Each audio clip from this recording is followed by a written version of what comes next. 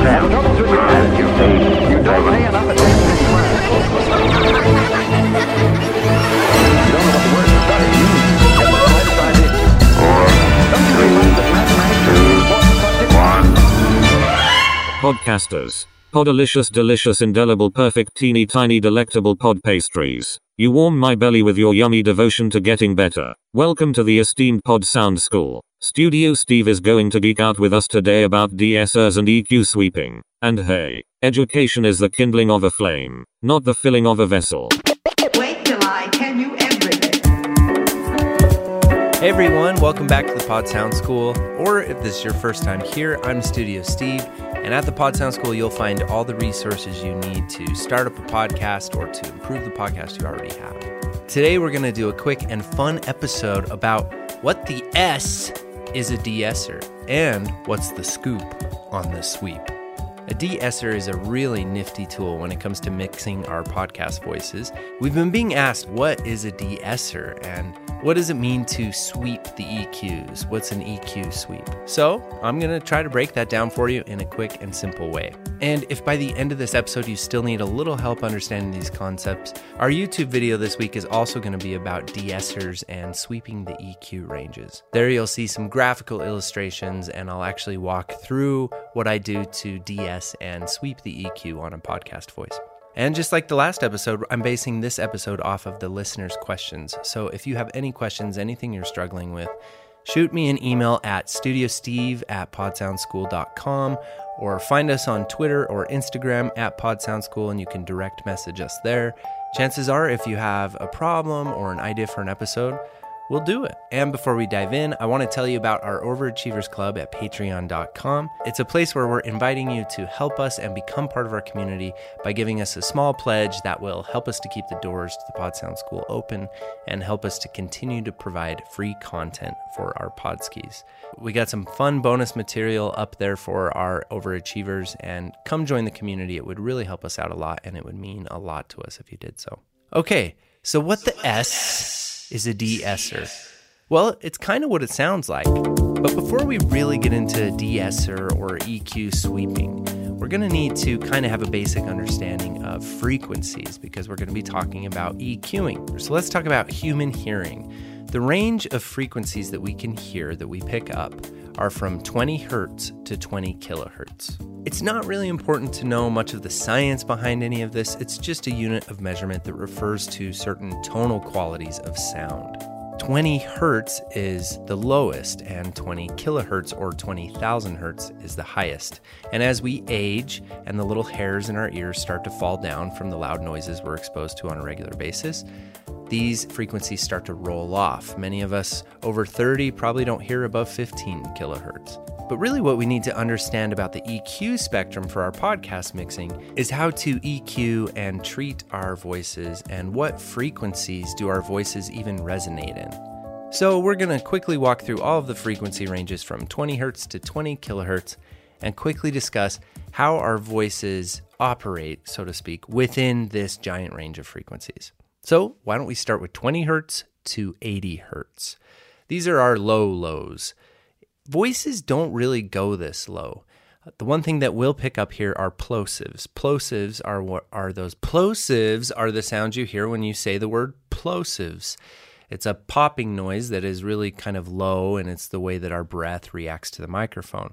These can be very prevalent in this frequency range between 20 and 80 hertz. So one very common practice here is to use a high-pass filter. What's a high-pass filter? It's not that hard to understand. If you've looked at your condenser microphone, and sometimes even your dynamic microphones, high-pass filters are so common that many times they come built into these microphones. Generally, on a microphone, you'll see a switch that can be switched between two cymbals. The symbol on the left is a flat line, and the symbol on the right is a line that is sloping downwards to the left. This is a high-pass filter. What a high-pass filter does is it allows the high frequencies to pass through while restricting the lower frequencies. Your high-pass filter on a common microphone is usually somewhere around 80 hertz, sometimes 100 hertz. So by switching or selecting the high-pass filter on, you can avoid some of those plosives, and you don't really have to worry about it because the voice doesn't really even go that low. Okay, so let's keep moving along. Let's talk about 80 hertz to 160 hertz. This is what I like to call the tasty lows. To help illustrate where 80 hertz is at, the low E string of a guitar or the lowest string on a guitar, its fundamental tone is at 82.5 hertz. So that gives you an idea of where 80 hertz starts at. But from 80 to 160 hertz, this is where the vocal warmth really comes from. It's the sound that comes from our chest. These are very important frequencies to have a nice, warm, and intelligible sounding voice. So we want to be careful not to cut our frequencies too much in this range. Now we're up to 200 hertz to 250 hertz. This area is often called the muddy area on the EQ spectrum, especially when you're thinking about voices. Sometimes it's also thought of as the head cold range, because this seems to be what we hear when we have a head cold. So this is a great place to cut or to reduce your EQs to sort of clean up some of that mud and get a little more clarity out of your voices.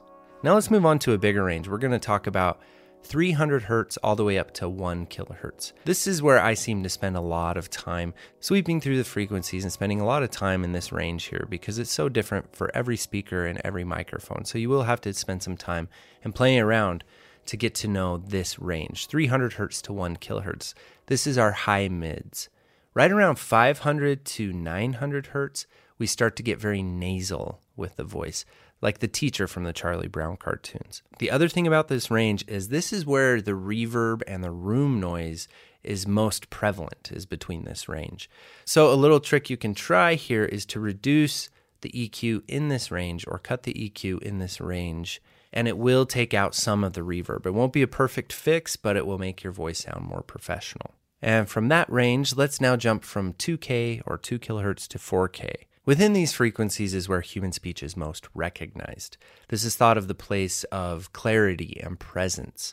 However, because our ears have adapted over so many years to recognize human speech in this range, our ears are also sensitive in this range. So ear exhaustion or ear fatigue can happen with too much boost here. We don't want to give our listeners ear fatigue, so be careful not to boost too much here. And moving along, we'll go from 5 kilohertz to 10 kilohertz. This is our high end. This is also the area where there's a lot of hissing and squealing, and this is also the area where there can be a lot of pain. This also happens to be the range where we use a de-esser. So since we're in this range, let's talk about what a de-esser is. A de-esser is similar to a compressor in that what it is going to do is going to apply a gain reduction, but it will only apply this gain reduction to a selected frequency.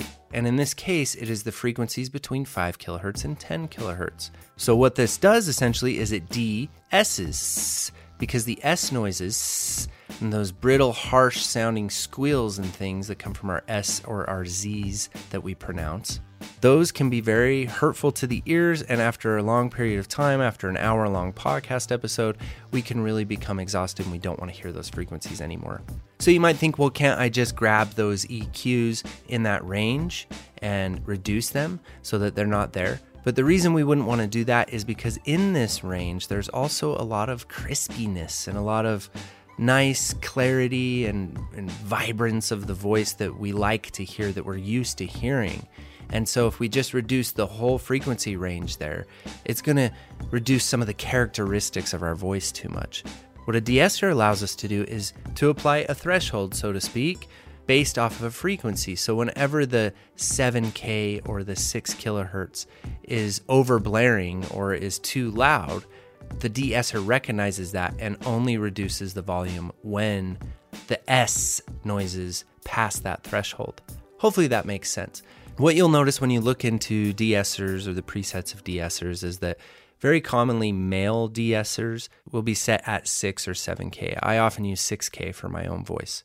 With female voices, we usually de-ess a little higher than that, somewhere between 8 and 10 kilohertz. To illustrate this a little bit for you, I'm going to read a few sentences that have a lot of S noises in them. After I read these sentences, I will repeat the sentences with a de-esser applied.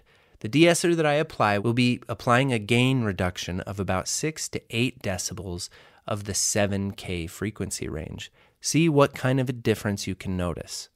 The salad has lettuce and tomatoes. The 7 sailors were seasick. Sally has 7 seals. The salad has lettuce and tomatoes. The 7 sailors were seasick. Sally has 7 seals. You can see that it doesn't entirely kill all of the characteristics of those S noises. Those still stand out in other ranges, but it just helps to soften it for the ears, and it helps to tame those wild S's. So now that we've talked about the de-esser, let's finish up thinking about the frequency ranges and talk about 10 kilohertz to 20 kilohertz. This is really where the air of the frequencies are. This is the real high-end stuff. Generally, for podcast voices, we don't need to worry too much about this area, and we could pretty much leave it alone. You will sometimes find some hissing or fluorescent lights or things like that in this frequency range. Okay, let's finish up quickly talking about sweeping. Sweeping, to really understand it, you need some visual aid. So definitely stop by and check out our YouTube video. I will have it in this episode's description once it goes live. But what sweeping refers to is to sweep through the EQ range with a very boosted and very selective EQ. If you've looked at an EQ on a mixer or in your digital audio workstation, you'll see that there are different bands. There's a low mid, a mid high, and a high. These different bands can be boosted or cut.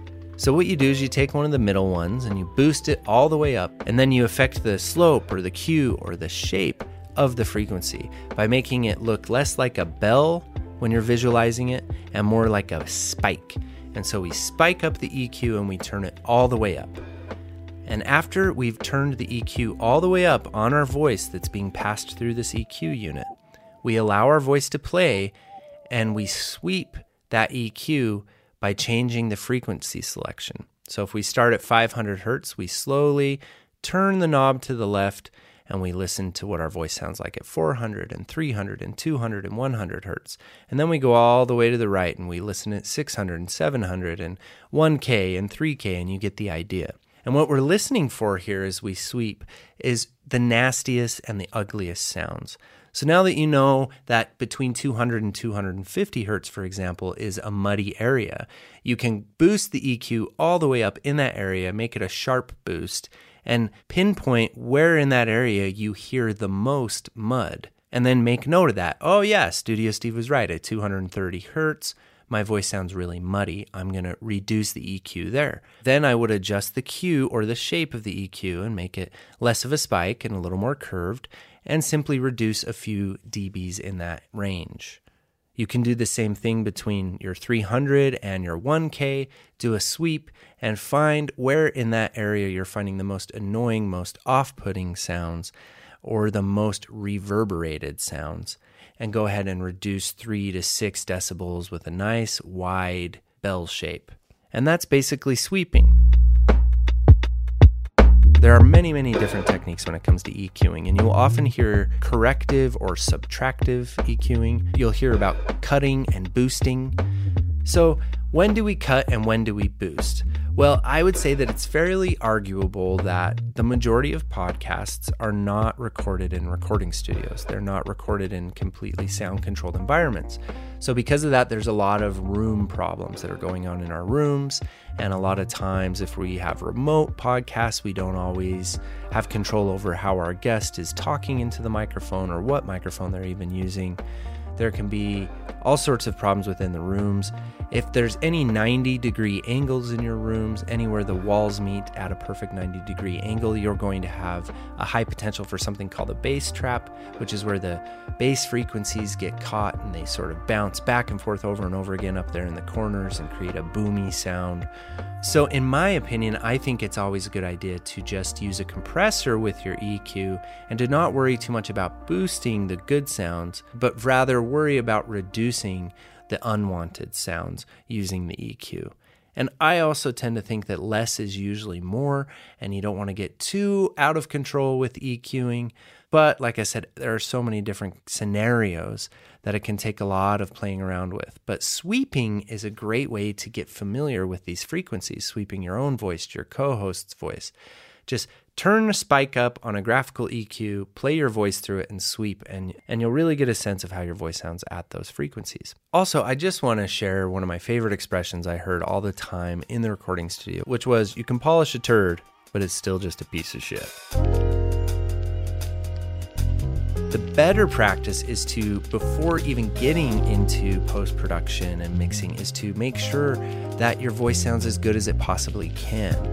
Are there ways you can treat your room? Are you using your microphone correctly? What microphone are you using? Are you using the right microphone for your room? All of these things can be important considerations before even getting into EQing. And then we don't have to EQ as much because we already have such a beautiful sounding voice before we even EQ.